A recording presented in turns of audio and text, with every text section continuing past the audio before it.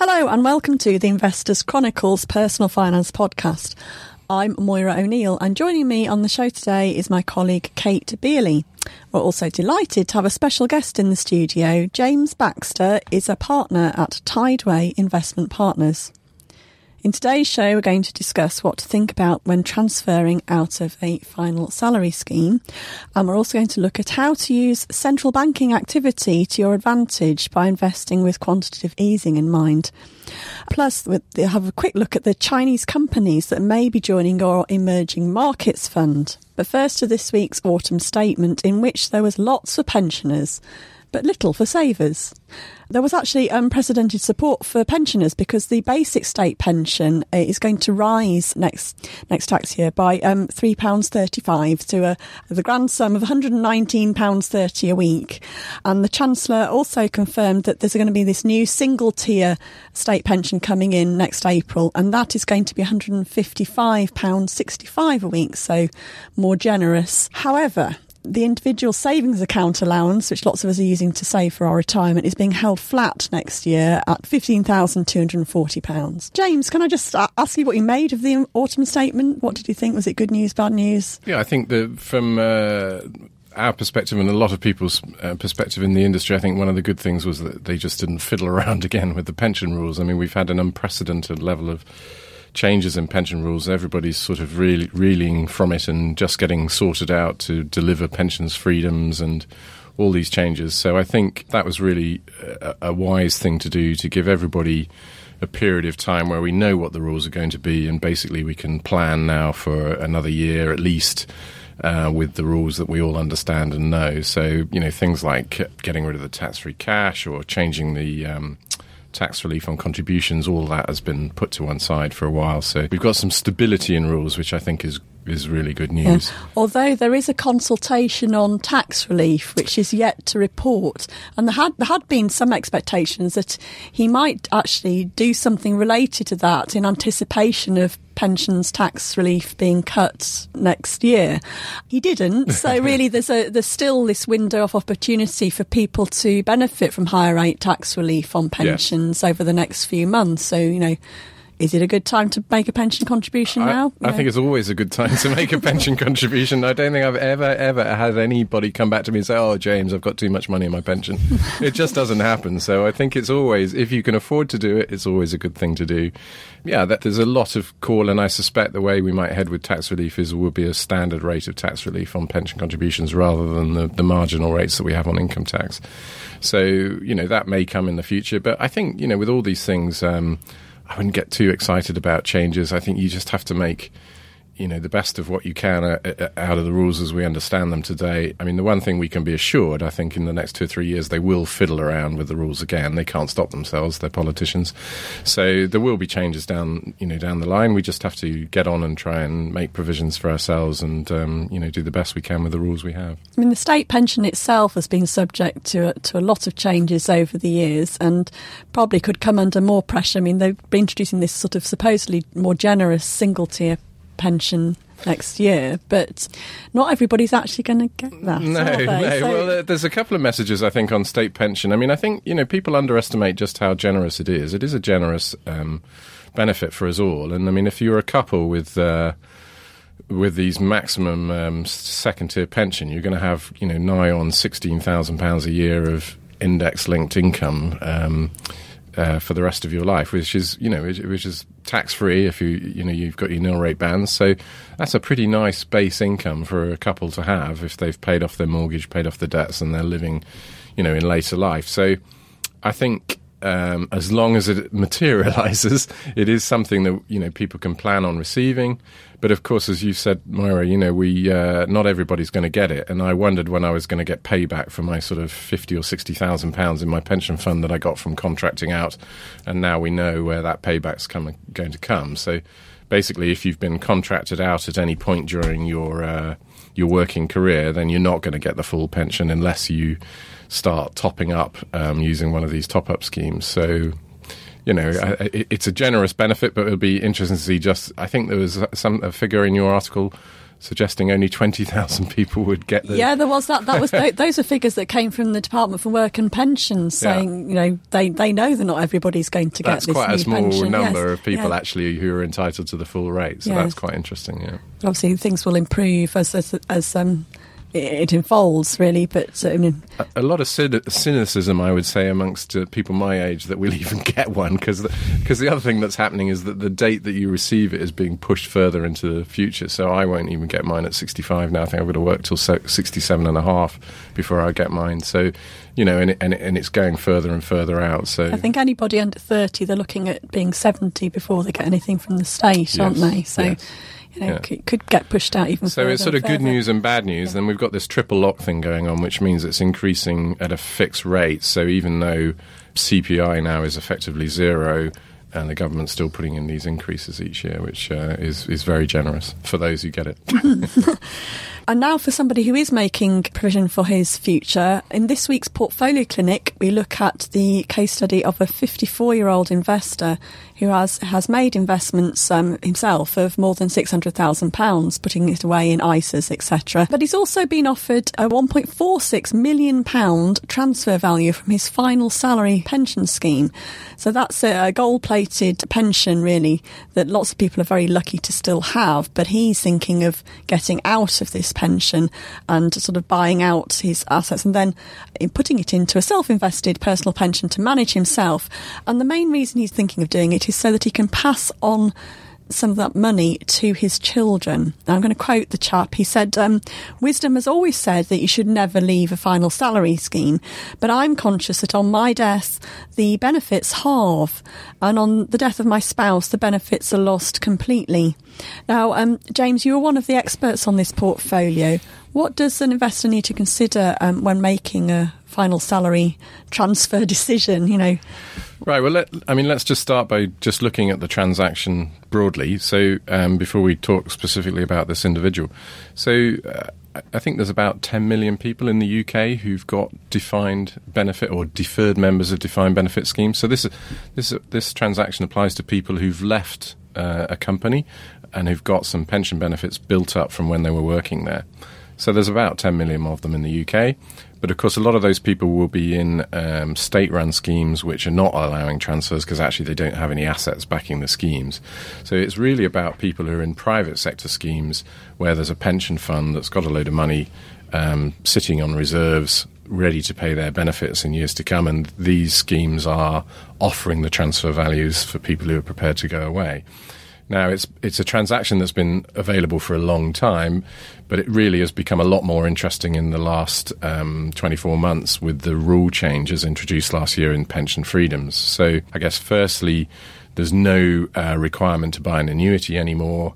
I mean, in fact, that has been changing over a period of time, but, the Chancellor made this big statement, nobody ever has to buy an annuity anymore. So that means that people can make withdrawals of any size from zero right up to 100% of the fund if they want to. But probably the bigger issue, and particularly in this individual's case, is that he also abolished a pretty horrendous 55% tax charge that was levied against any value left in the account on the second death.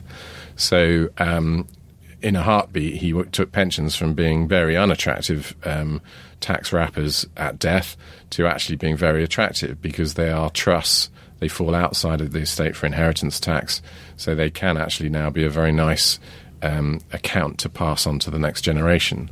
So suddenly it's a very chalk and cheese kind of choice for people like this as to whether they want to take that annuity-style income, so he'll be able to have a cash sum from the pension scheme that he's in, and then he gets a fixed income guaranteed for life, probably drops by 2/3 or a half for his widow. He doesn't tell us in the case study how much the pension is, but we can have a guess at that in a second. And then he now has this choice, so he can take the transfer. He's, instead of managing 600,000, he can be managing £2 million of wealth, which is a massive increase for him. And he'll have the ability to draw when he wants and pass it on to his kids.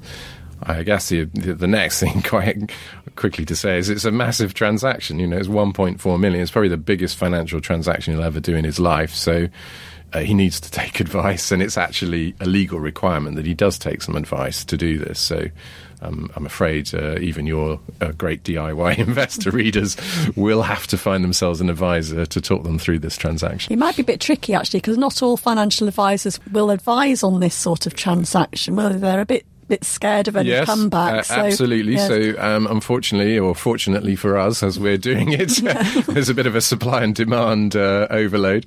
But yeah, so, I mean, I guess there's a couple of things. Firstly, in order to advise on it, you have to have specialist qualifications. I think there's only 2,000 advisors in the UK with specialist qualifications, and a lot of those will be working for companies who are just not going to ever give this kind of advice because it's complex.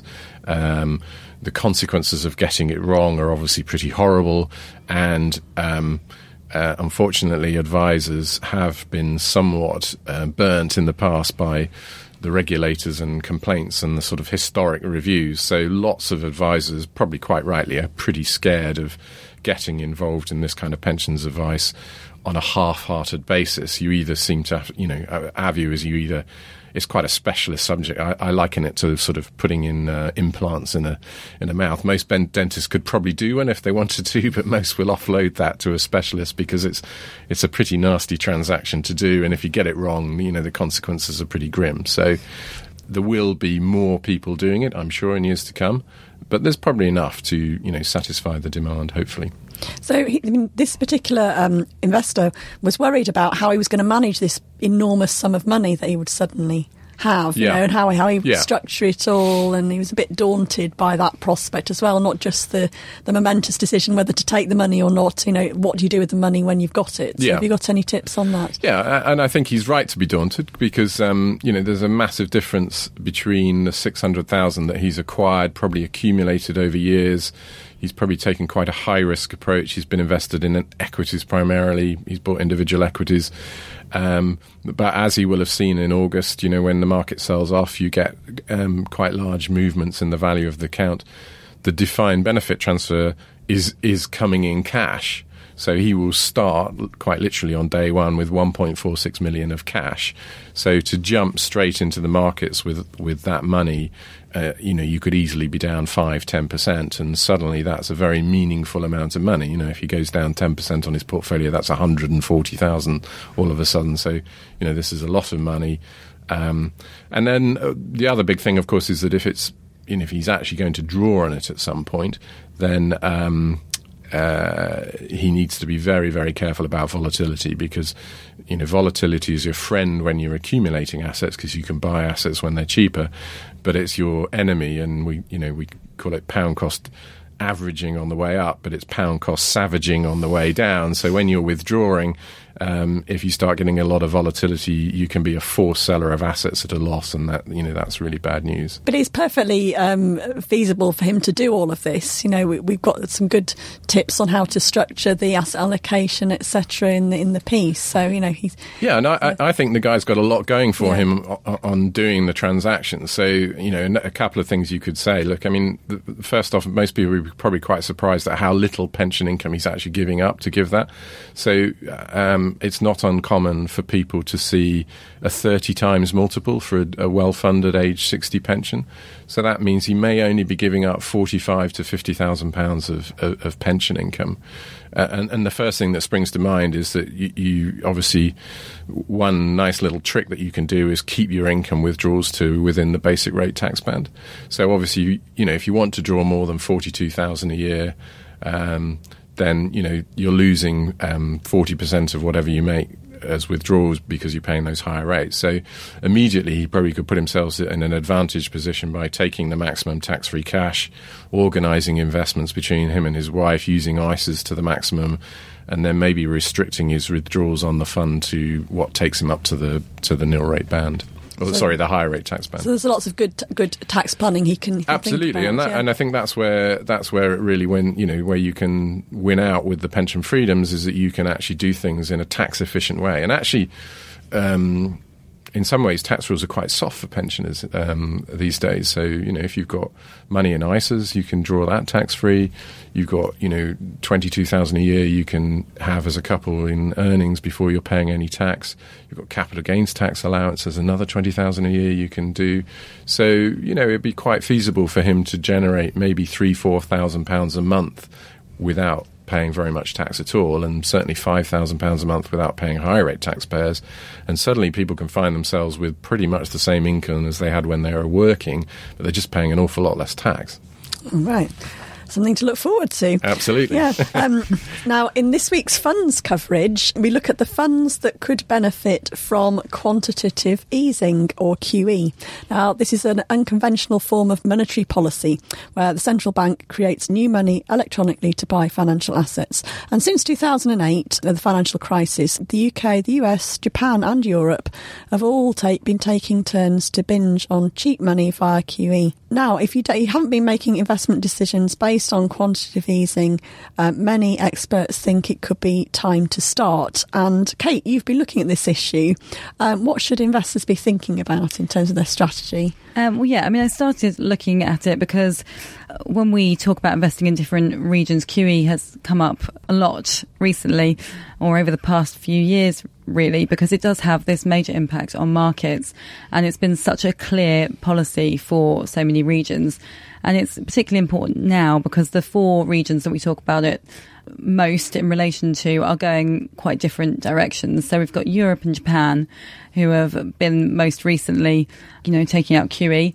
And then we've got the US and the UK, who did it earlier on and are now the US mooting rate rises, and we would expect the UK to follow at some point. So if we take the view that QE has quite an impact on markets, it has a strong impact on currencies, tends to devalue currencies, on bond yields, it makes some sectors perform in different ways to others. So if we take this view that it has these quite clear impacts on markets, on investments, it seems like a good idea to think about where we'll be getting QE next and what that might mean for your investments. So I've had a broken it into a few different areas. One of the clearest things is currency hedging, because we've seen that even on the announcement of QE, currencies tend to fall. And that's definitely been the case with the yen. That's probably the clearest case over the past couple of years, since the beginning of Abenomics. So we've seen that currency hedge share classes have really outperformed their standard counterparts over the past 2 years. And the same was true for the euro recently. So if we are about to get more QE in Europe, it could well be a good idea to take out a currency hedge share class. So that's buy a fund, but that invests in one of these regions, but make sure that the funds come in different share classes for those listeners who don't realise. And some of the share classes on a fund will be hedged back into sterling. Yes. So you're not as affected by the currency. Yeah, they're basically nullifying that currency risk. So if you think that you're investing in a country where that currency is really going to weaken, if you didn't hedge that, then when you convert back to sterling, you're making a loss there just on the currency without even thinking about what the market's done. But if you hedge that out, then you're not getting any of that currency fluctuation. It does tend to be a little more expensive, so that's something to think about. But there are quite a lot of funds now where the cost isn't that high, and the performance has been really impacted. So that's one thing to think about. And another quite clear theme has been maybe changing your investment style, or considering moving from a growth style to a value style. And people have been talking about this quite a lot in relation to the US. Because when we get QE, often what we find is that it is a tide that lifts all boats in some senses. So you get this growth style where you get quite fast appreciating assets. I mean, I should say that this isn't you get QE and this is a magic bullet. All these things happen, but it is a pattern, I think. So the US has been on this bull run, and growth momentum styles have really worked well. But if we get rising rates, then arguably some of those companies whose share prices have been really inflated, we could see them fall off as this stream of cheap borrowing comes to an end. And so actually, this might be a good time to think about moving from a growth style into a value style, which looks for companies with really strong fundamentals, but who are kind of particularly cheap or on the market's overlooking at the moment. So we've got some kind of examples in this piece of good value style funds, which might be ones to take a look at now in the US. Cool. James, do you agree with Kate's analysis? What do you think investors should be thinking about in relation to these themes? Yeah, I think the first analysis is spot on, and you can see it in the figures year to date, actually. So if you look at the MSCI, the 30 stocks European index, I think that's up about 7 or 8%. In its local currency, but at the same time the pound has appreciated, I think, about 6 or 7% against the euro. So actually you could have been in European, not been hedged for the currency, and you've actually only just seen your money stand still. You wouldn't have reaped the 7 or 8% return. So I think the currency hedging is definitely something to consider. Although, typically what you'd see is currency's not falling as much as the equity markets rise. So, if the market's going to do well out of QE, which a lot of people think Europe might well do, some of the currency movement is probably already in the price, as we say, so it's already been done, and therefore, you maybe not going to get such a good, a kicker by doing the currency hedge. I think quantitative easing is really interesting, and I was with a friend of mine, we were talking about it, had a nice analogy. His great-grandfather ran a business, and I don't remember those screwdrivers that used to push the handle on that turned the thing. He had a very nice business in the UK that did that, and prior to that he was involved in munitions in the war. And during the war, the government actually used to turn up at his doorstep every month with a pile of cash. And they were literally printing money during the course of the war. So that was, somebody would print some money in the government and give it to a manufacturing company that would then pay the staff, and the money would literally drip locally into the community. Of course, what we're doing now with quantitative easing is much more complicated. Nobody quite understands what they do, and I think basically what they do is they buy their own government bonds, and they buy other bonds. So they're depressing down interest rates and trying to lower the currency is the key things that they're trying to do. So that slightly, there was one thing there in that last point about whether you go for growth or income. So, it was a good point about what's happening in the US, but I think probably what people need to worry a little bit more about is that high yield sector in UK equities, or in equities generally. So there's a lot of stocks. I can think of Unilever, I can think of Shell, other companies where it's all about the dividend. People are buying them just for the dividend yield. If interest rates start to rise in the UK and US, that high yield blue chip space will probably go down because those stocks are very much valued off a future cash flow. So as interest rates rise, their relative value is less attractive. So whereas, the reason they're actually getting to reduce QE in the US and the UK is that actually economies are doing better. And so that would favour companies that are sort of more growing and growth companies. So, if you look, the NASDAQ is the leading index in the US at the moment, which has got all the growth companies in it. Whereas, the energy space and some of the high yield is probably selling off a bit more.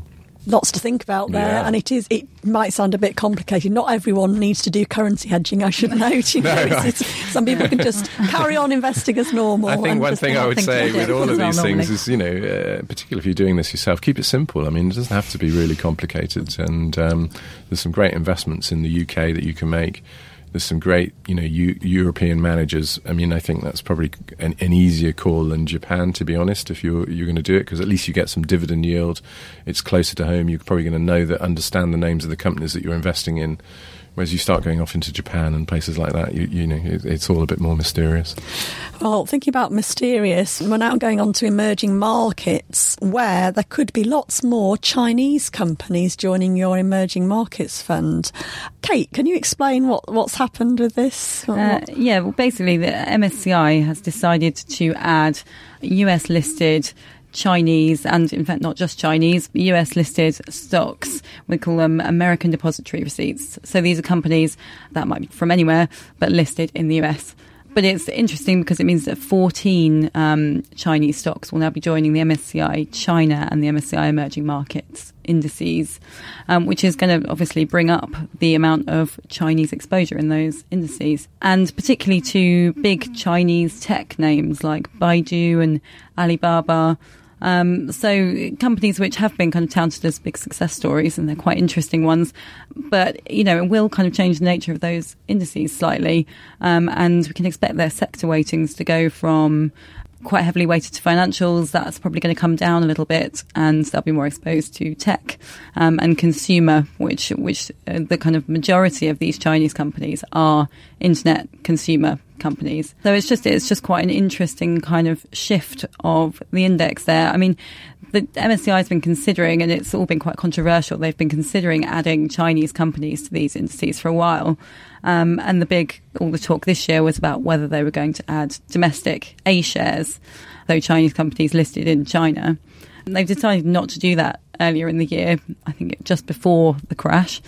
They've obviously been considering it for a while. And I mean, having exposure to these ADRs doesn't mean direct exposure to the stock market. But I mean, we saw that H shares, which are Chinese companies listed in Hong Kong, they were very affected at the time of the Chinese crash. So you obviously do have exposure to China, even if not directly, though arguably to some quite interesting companies. So it's a tricky one, really. So this issue will affect you if you're in a tracker fund or a exchange traded fund that's a passive investment that's tracking this particular index. It's not necessarily going to affect you if you're in an actively managed fund, because a lot of fund managers will be avoiding China for various reasons. James, what do you think about having more Chinese exposure? Would you be comfortable with that? Well, I think there's massive differences between the Chinese equity markets and the Western developed equity markets. Firstly, the state owns most of the companies, so all of the stocks that are listed are part listed and part state owned, which is completely different. And then you've got a market which is driven primarily in terms of its day-by-day movements by highly leveraged domestic investors. So the Chinese just love to bet.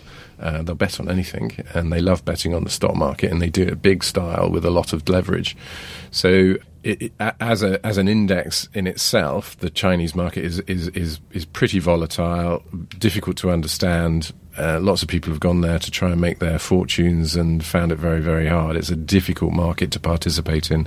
And just overnight, we had a 5.5% drop in the main China index, to do with two brokerage houses getting investigated and the amount of leverage going on. And so if the UK market dropped 5.4% overnight, everybody would be, thinking the world was falling in. But it's a regular occurrence on the Chinese market for it to move large amounts, on a daily basis. I think emerging markets as a whole is an interesting topic, because it's been the disaster area, really, of the 2011 onwards. So it had quite a nice kickback after the crisis in 2008, 2009, so it was one of the quickest recovering markets, as everybody thought as things are going to recover, emerging markets will recover really quickly. But then it's been completely quagged down in the whole energy commodities area. I mean, there's always been a huge correlation between emerging markets and commodity prices. And we've seen, as China's slowed down its infrastructure spending, commodity prices have gone through the floor. And so there's a massive, massive gap opened up between emerging market performance and domestic market performance. Will it turn around? Who knows? Well, on that note, I'm afraid that's all we have time for today. So thank you to Kate Bealey of the Investors Chronicle and to my special guest, James Baxter of Tideway Investment Partners. You can read more about the autumn statement, final salary transfers, QE and emerging markets in this week's issue of Investors Chronicle. Thank you for listening.